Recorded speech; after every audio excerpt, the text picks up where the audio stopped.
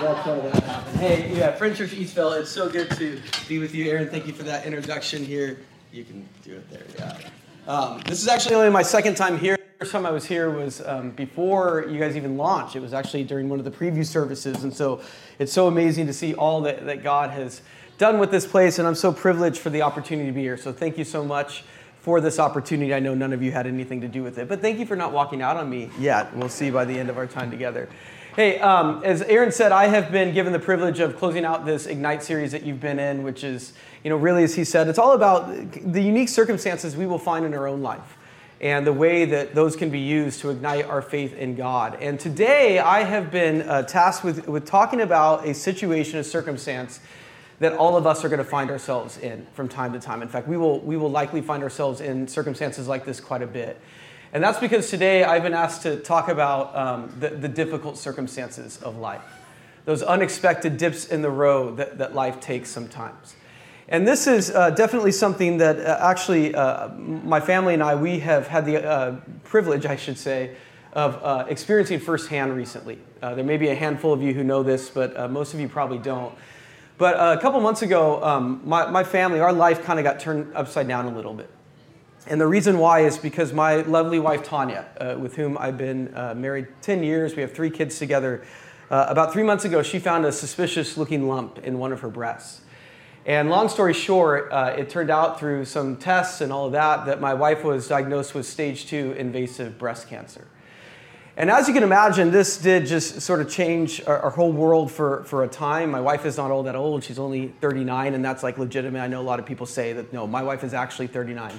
And we have 3 kids, 8 years old and younger, and so we were not prepared to experience something like this at this stage of our life. I don't know if you're ever prepared to experience something like this, but this definitely came out of the blue. And so we have been on a whirlwind of a few months that culminated at the end of June when my wife underwent a double mastectomy, both to remove the tumor and then also to lessen the chance that anything like this would happen again. And I just want to let you know that God has been so faithful to us through this process. He really has been. In fact, my wife's surgery went really well. They got all the tumor. The test came back on the tumor, and it turned out that my wife doesn't need chemo, which was awesome. And so we are very much on the road to recovery. But I'll tell you what, it's interesting to see what difficult circumstances like this, it's interesting to see the impact that it does have on your faith in God. And some of the questions that you begin maybe asking God that you've never asked before. And that was definitely the case for me. In fact, I remember the day before my wife's surgery, I was in my car and there was a sad song with a sad lyric that came on the stereo. And I just started to break down. I just started to cry. And as I often do in situations like this, I turned my cry into a prayer. And there was really just one prayer that I was asking God. And the prayer was, God, why my wife? Why Tanya? Why of all people does she have to be the one to go through something like this? If you've ever met my wife before, you would know instantly my wife is a saint. She is. She's just an incredible woman of God, an incredible woman, and it just doesn't make any sense that she would have to be the one to go through something like that. So God, why does she have to face this burden? And that is the question, isn't it, when we go through difficult circumstances? A few weeks ago, you had Pastor Jay come and teach to you. And Pastor Jay himself, if you know, he has battled brain cancer now for several years. And I don't know if Jay has asked this of God, but I've asked it of God on his behalf. And that is, God, why Jay? I mean, Jay has dedicated his life to serving you. Why does he have to go through this? I don't know if you've ever, really taken a look at Jay before, but if he wanted to, he could have been a male model, right? And yet he has given his life over to God. Why would he be given this burden in life? It just doesn't make sense. I don't know if you've ever made this observation before. I've made this observation. It seems sometimes in life like the most God-honoring, humble, kindest people sometimes have to experience the biggest burdens in life. Well, meanwhile, quite honestly, it seems like sometimes some of the most rotten individuals get the smoothest sailing. So why is that? Well, what I want to let you know here today is if you, in the midst of your own difficulties, if you have ever looked up at God and you have asked that eternal question of God, why me or why someone I love, I want to let you know that you're not alone. In fact, we have an example in our Bible of someone who asked that same exact question of God. And believe it or not, this person got a response back from God. And there is a lot to learn from his example. And so if you brought your Bibles here today, I'd encourage you to grab them right now and turn to the book of Job, okay? Job chapter 1 is where we're going to be today. Job, just so you know, is right near the middle of our Bible. It's right before the book of Psalms. Job chapter 1 is where we are. And as you turn there, the book of Job is just a phenomenal book in our Bible. If you've never read it before, I'd encourage you to take some time and read it this week. And Job is all about this very unique individual who the book is named after, this individual by the name of Job. And if you don't know anything about Job, let me introduce him to you real quick. Job is a very unique individual in our Bible. And the reason why is because he's kind of a rare combination. And what I mean by that is not only is Job one of the wealthiest men who lived in his day and age, but he's also actually one of the most God-honoring men, not just who lived in his day and age. He's probably one of the most God-honoring, righteous men who ever lived before.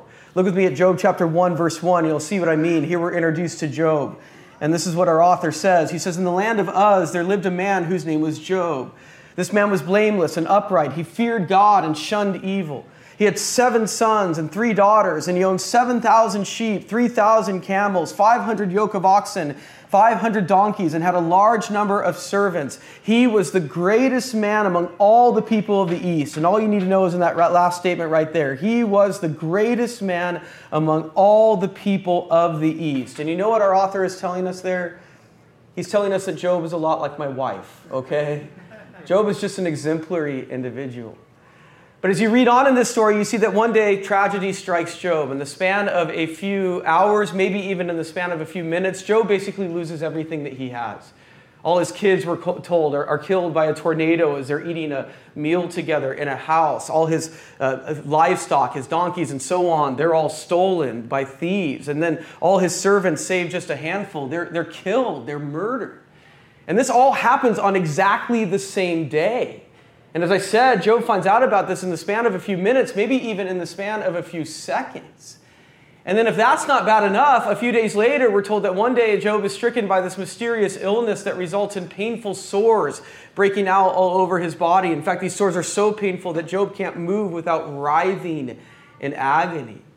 And what is probably most interesting to us is the reason that we are given for why Job has to go through all of this.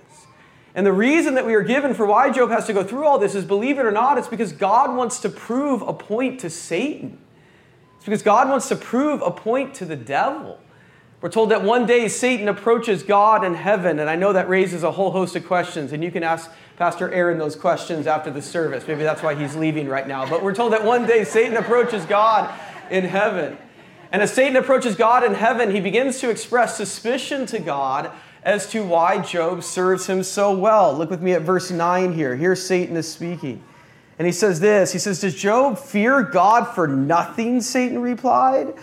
"Does Job fear God for nothing?" Verse 10, "Have you not put a hedge around him and his household and everything he has? You have blessed the work of his hands so that his flocks and herds are spread throughout the land. But now stretch out your hand and strike everything he has, and he will surely curse you to your face." And here we see what Satan says to God. And you know what Satan is doing here? He's making a really good point. He is. He's making a really good point. Because essentially what Satan is saying to God here is he's saying, God, it's easy to see why Job serves you so well. God, you pay him so well. You give him everything he could ask for in this life. Of course Job is going to serve you when you bless him so well. But I'll tell you what, God, you take away his blessings. You cut his pay. You take away all the things that you have given him, and you will find that Job won't be so quick to serve you anymore. In fact, you'll find exactly the opposite. You'll find that Job will curse you to your face. See, Satan's a cynic. And Satan cannot imagine that anybody would ever serve God just because. No, in Satan's opinion, the only reason that people serve God is because of what they can get from God, what they can get out of God. And so Satan believes you take away someone's blessings and you will see a person turn their back on God faster than you can say Job. They'll run in completely the other direction. But God knows that's not true. Especially with Job here, God knows Job's heart. He knows his character. He knows his faith. And he knows that Job will serve God no matter what.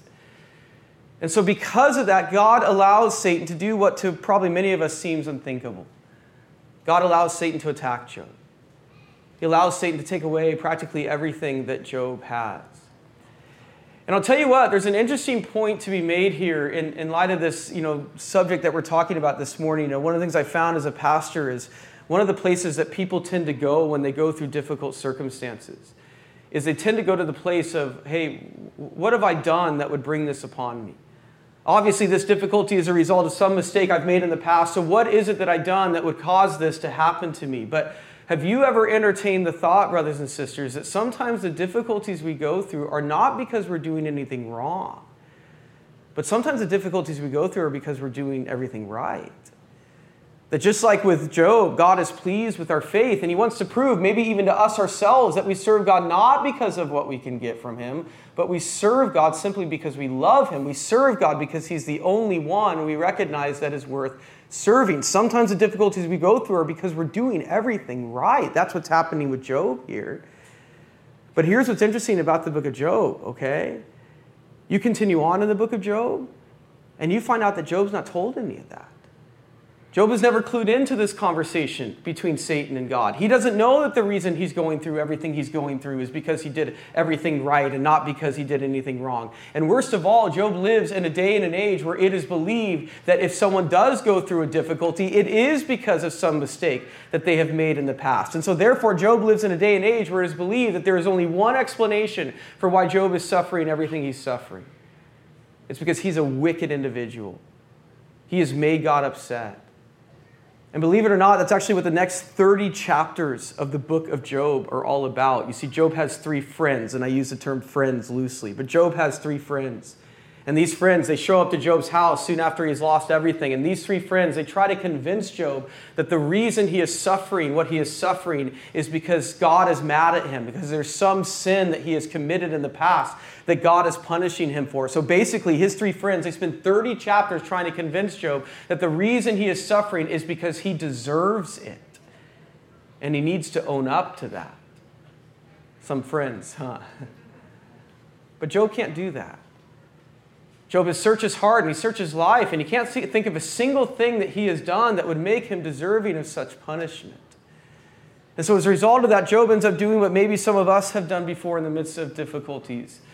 Job demands an audience with God.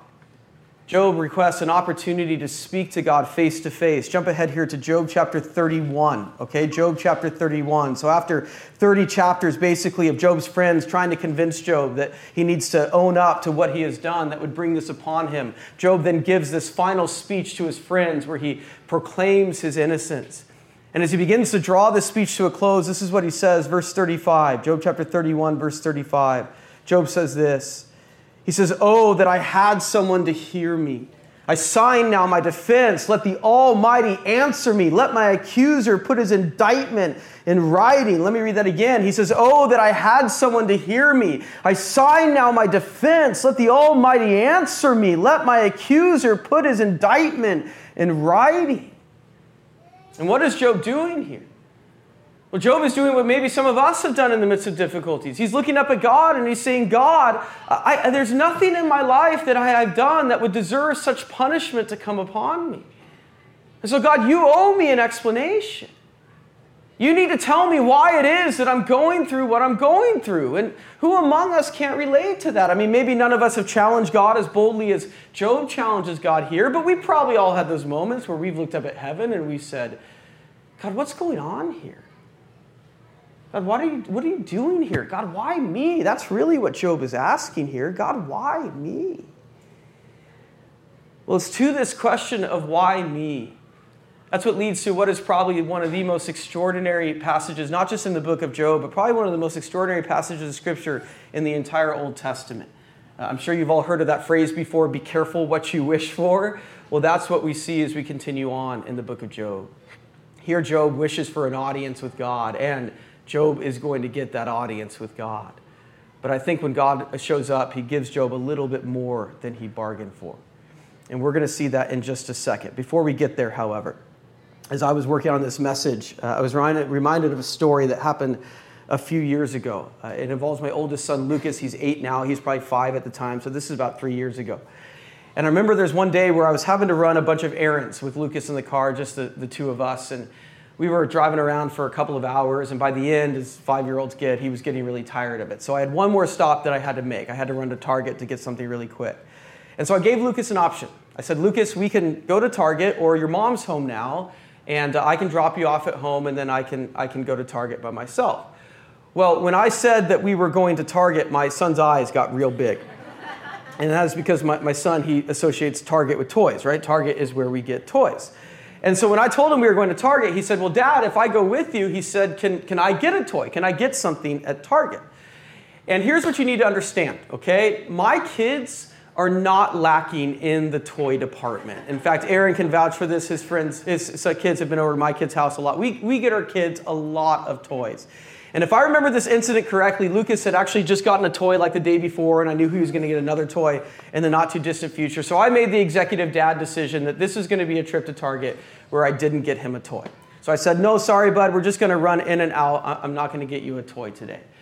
And probably for as long as I live, I will never forget Lucas's response, because he's pretty clever. He's pretty smart. And so when I told him we're not getting a toy, he looked at me and he said, well, Dad, he said, if you loved me, you would get me a toy. Yeah, tough. Yeah, right. If you loved me, you would get me a toy. And it's interesting because when he said that, I realized to myself, actually, in this instance, the exact opposite is true. It's because I love my son that I'm not going to get him a toy. See, one of the things I believe very strongly as parents is we are to train our children up for the future. And you can't spoil your kids, that means, because you don't get everything you want in this life. And so our kids need to learn the value of no, and they need to learn patience and all that sort of stuff. And so I actually tried to explain that to Lucas. I said, bud, actually it's because I love you that I'm not going to get you a toy. And as you can imagine, Lucas took this really well, and he has never asked for a toy ever again. No, not at all, right? No, in fact, I remember his response. I was looking in the rearview mirror, and when I said that, he just had this puzzled look on his face, and he just said, Dad, he said, that doesn't make any sense, Dad. No, if you love me, you would get me a toy. And so I remember I spent the next few minutes trying to explain this to him, and he just couldn't get it, and he started to get frustrated, and I started to get frustrated, and I started to argue with my 5-year-old, and no matter how I tried to explain it, he just could not wrap his mind around it. So eventually I dropped the issue, and we went to Target, and I got him a toy anyway. I don't think I did. I think I held strong in this instance. But I'll tell you what, that experience, that was a real learning experience for me as a dad. It was. Because one of the things that experience taught me is it taught me that there are going to be some decisions that I make out of my love for my children and out of my care and my concern for them and their future, and my kids are not going to understand the reasons I have for the things that I do. And no amount of explaining is going to help them understand it. But even still, I need to make those decisions because they're important. And the reason I explain that to you is because that is sort of what God's response to Job is. When God shows up to answer Job's request for a response. Turn ahead now to Job chapter 38, okay? Job chapter 38. Soon after Job requests this answer, this response from God, God shows up. Actually, there's a hurricane that appears, a violent windstorm. We're told that God appears to Job in the midst of this hurricane. And this is the beginning of what he says. Job chapter 38, starting in verse 1. It says, and the Lord spoke to Job out of the storm. He said, who is this that obscures my plans with words without knowledge? Brace yourself like a man. I will question you, and you will answer me. And all God's people said, uh-oh, right? Look again at what God says here. He says, who is this that obscures my plans with words without knowledge? Brace yourself like a man. I will question you, and you shall answer me. And this is what leads to, as I said, what is probably one of the most extraordinary passages of Scripture in the Old Testament. And the reason why it's extraordinary is because for the next 4 chapters, Job 38, 39, 40, and 41, basically what God does is he just schools Job. He just lectures Job. It's actually the longest speech of God that we have in the Old Testament. And it's just phenomenal because here Job requested an answer, a response from God. And God gives Job an answer. But there's something really interesting as you read through the speech that God gives here. As you read through the speech that God gives here, you will observe that not once does God actually answer the question that Job gave. You see, Job asked God, why me? Why do I have to go through this? And nowhere does God answer that question. God doesn't tell Job even what we learned in chapter 1. He doesn't do that at all. And so the question we're left with is, why doesn't God do that? Why doesn't God give Job the reason why he's going through what he's going through? And why doesn't God give us the reasons why we go through what we go through, for that matter? You know, if you've ever asked God the question of why me before, you will find that God rarely, if ever, answers that question. In fact, I remember my pastor growing up, Chuck Swindoll, he once said something like this. He said, I have found that God rarely answers the why questions of life. And so Chuck said this. He said, so I've stopped asking him. But why? Why doesn't God answer the why questions of life? I mean, wouldn't it be so much easier to go through a difficult circumstance if before he went through that, God sat us down and said, okay, you're going to go through some tough times, but here are the reasons you're going to go through those tough times? Wouldn't it be easier to endure through those if we knew that? Why doesn't God do that? Is it because God doesn't have a reason? Is it because he doesn't have reasons for why we go through what we go through? Honestly, if you read through the book of Job, you begin to realize that that's what Job starts to believe. Job starts to believe that God doesn't have a reason for why he's going through what he's going through. In fact, Job starts to believe, it becomes clear, that God doesn't have a reason for anything that he does. I'll read this verse to you. Job chapter 23, verse 13. Job is speaking here. We'll put it on the screens. And this is what Job says about God. He says, but God stands alone, and who can oppose him? He does whatever he pleases. But God stands alone. Who can oppose him? He does whatever he pleases. And it's clear that Job begins to believe that God is not unlike a little kid with a magnifying glass on a hot day. When I was a little kid, one of the things I like to do on a hot summer day like today is I like to go out into my parents' backyard with the magnifying glass my grandfather gave me, and you all know where this is going. And I would take that magnifying glass and I would decide it's time for some ants in my parents' backyard to go through some difficult circumstances. I would decide it's time for some ants to suffer. And if you would watch me with this magnifying glass and those ants, you would find that there's no rhyme or reason to what I did. I was drunk with power, you know. There's no reason. That ant would suffer. I'd let that ant go. That ant would suffer, and so on. And there was no reason for it. And it's clear that Job begins to believe that about God. That one day God sat up in heaven and he took his magnifying glass and he said, okay, it's time for someone to suffer here on this earth. Who is it going to be? And his magnifying glass just so happened to land on Job. That's what Job begins to believe. Maybe that's what some of you believe. But that's not the case at all. And that's what God's speech to Job makes clear. As you read through the speech, no, God doesn't tell Job the reason why he's going through what he's going through. Instead, God does something else very interesting. What God begins to do is he begins to talk about how thoughtfully and carefully he has created the world around us.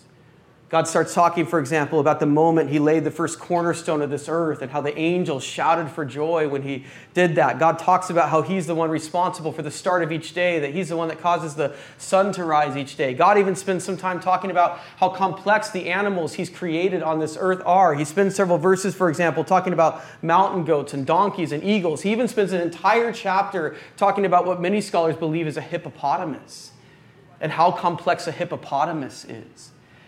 And it's a very interesting response. In fact, George Bernard Shaw, the famous author, he once wrote on the book of Job something like this. He said, here Job asked God one of the biggest questions of life, God, why me? And God's response is basically, hey, Job, have you ever thought about how interesting a hippopotamus is? It's a curious response, isn't it? But there's a reason why God responds that way. And the reason why God responds that way is he's trying to show to Job, Job, there is a reason for everything that I do. There is a purpose I have for everything that I do. Do you really think that the God who put so much thought and care into the creation of a hippopotamus wouldn't have a reason for why his children suffer here on this earth? Job, I have a reason for everything. Nothing I do is by chance. Nothing I do is haphazard. Nothing is without a purpose. And I believe that about my wife's cancer.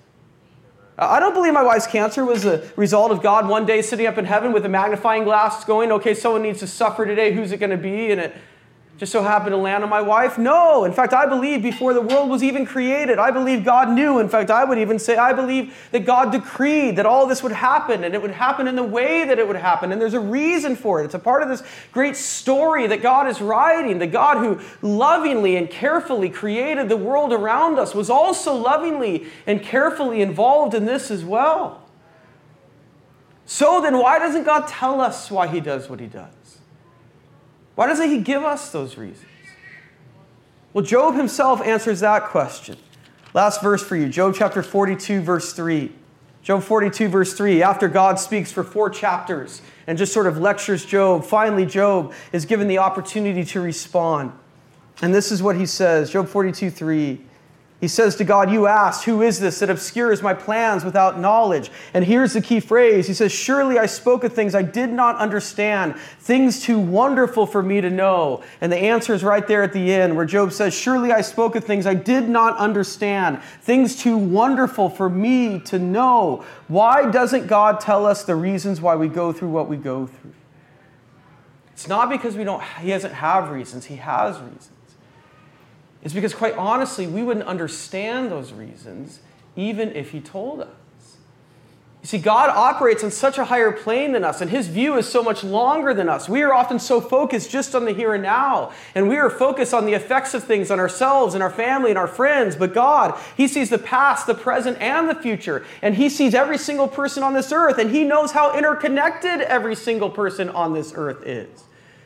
And so he has reasons for things far beyond what we can imagine, far beyond anything we can see. In fact, Job's story is the perfect example of that. You know, if God sat Job down before he went through his difficulties and said to Job, hey, Job, you're going to go through some tough times. But just so you know, part of the reason for that is because 3,000 years after you go through this, there's going to be a group of Christians gathered together in Eastville, California, and they're going to hear your story, and they're going to take comfort from what it is that you went through. What do you think Job's response would have been? Oh, God, that makes perfect sense. Okay, you can take all my children? No. Job would have said, East what? Christians what? What are you talking about, God? You see, in the same way that my son couldn't wrap his mind around the fact that me not getting him a toy was a sign that I loved him. So we can't always wrap our mind around the reasons why God does the things that he does. And that's why God doesn't tell us the reasons. It's not because he doesn't have reasons. He does. It's because, honestly, we just wouldn't get a lot of them even if he told us. So where does that leave us then, right? What does that mean then when the doctor tells us it's cancer? What does it mean when our employer tells us, I'm sorry, your position has been eliminated and we don't have a job for you anymore? What do we do then when the ER doctor tells us, we did everything we could, but the injuries were just too severe? What do we do in situations like that?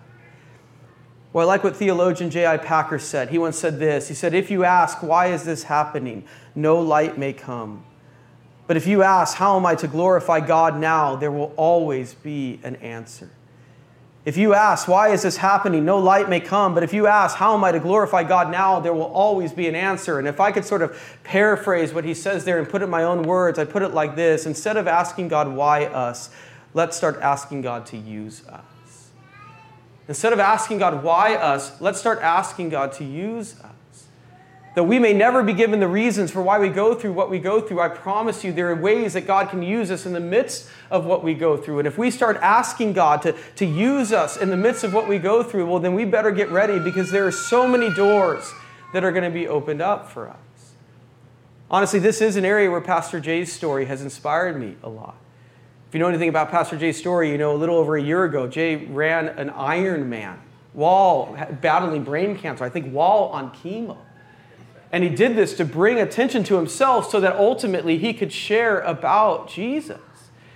And what an incredible response, because if there's one person who could have been paralyzed by his tough circumstances, it could have been Jay. He could have been paralyzed by that question of why me. But I remember even before Jay started a single treatment, right after he was diagnosed with brain cancer, I remember he said something like this. He said, I told God that I would use whatever I'm going through to bring glory to him. And look at what God has done with that. Jay's story is literally being told all over the world right now, which means Jesus' story is being told all over the world right now. What if we all had that same attitude, that same perspective? In fact, that there is something that I feel like God comforted me with the day before my wife's surgery when I was crying in my car. It was that. As I was crying, I felt as though there was this truth laid on my heart, which is, I may never know the reasons why we're going through what we're going through. But I know that God knows my wife. And he knows that this is not going to break her. And he knows that she is going to use this to tell others about Jesus. And you know what? My wife has. And she will continue to. And I know you can do the same thing, whatever it is you're going through. And let me tell you something, Eastvale, okay? You become open to how God wants to use you and whatever it is you're going through, you better get ready. Because God is going to ignite your faith in a way like never before. And in fact, as we close here today, that's exactly what I want to pray over all of us. Would you do me a favor and would you bow your heads with me right now? So, Father, we come before you right now, God. And first of all, Father, we acknowledge that the difficulties of this life are difficult. And God, I actually thank you that you never say otherwise, Lord. There's nothing in your word that indicates that the tough seasons we go through are anything but what they are, tough, difficult, hard, Father. You acknowledge the difficulties of this life. You know that this life can be hard, Lord. And we take comfort in that, God. But Father, I also take comfort in the fact that you have reasons for these things that we go through. And God, we may be clued into some of those reasons in the here and now, Father.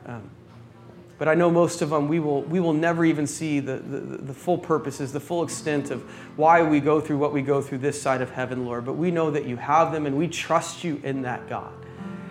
And Father, in many ways, I can't wait until that day that we get to heaven and we stand before you, Lord, and you begin to peel back the curtain. You begin to show us all that you were doing in the midst of all that we were going through, Father. And I know it will be a moment where we just marvel at how creative you were, God, and how purposeful you were, Lord, and how everything that you did was ultimately to bring glory to you and to work in the character of Christ within us, God. And what an incredible moment that will be. But God, until we find out those reasons, Lord, we know that you can use us in the midst of what we go through, Father. We know, in fact, right now that there are opportunities that you have put in our way to tell others about Jesus, to lead others to eternal faith in you. And so, God, right now, I pray for those who are going through a difficult season. First of all, God, I pray that you would just comfort them. You would bring just the presence and the peace of your Holy Spirit right now, Father, just to wash over them and let them know that you are with them, God. And then, Father, I pray that you would begin to open their eyes to see the people that you have put in their path, maybe even some of the new connections that they've made because of the difficulties, the medical personnel that they deal with that they would have never talked to otherwise, God, the doctors, the teachers, whatever it may be, Father. And I pray, God, that you would begin to show your love for those people that they encounter on a regular basis. And Lord, you would give us the confidence and you would give us the courage to begin to share about Jesus with those people, Father.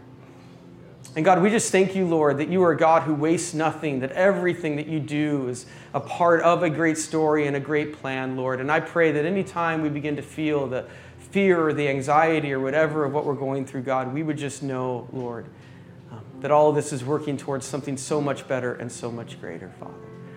And so, God, as we now close with just an opportunity just to praise and worship you, Father, I pray that our singing right now would come from hearts that are just overwhelmed with gratitude and awe at you, who you are, and all that you do, Father. We love you so much, Father, and we thank you, God. And we just ask for constant reminders of your presence, of your love, of your grace in our life each and every day, Lord. And we ask all this in your Son's name. Amen.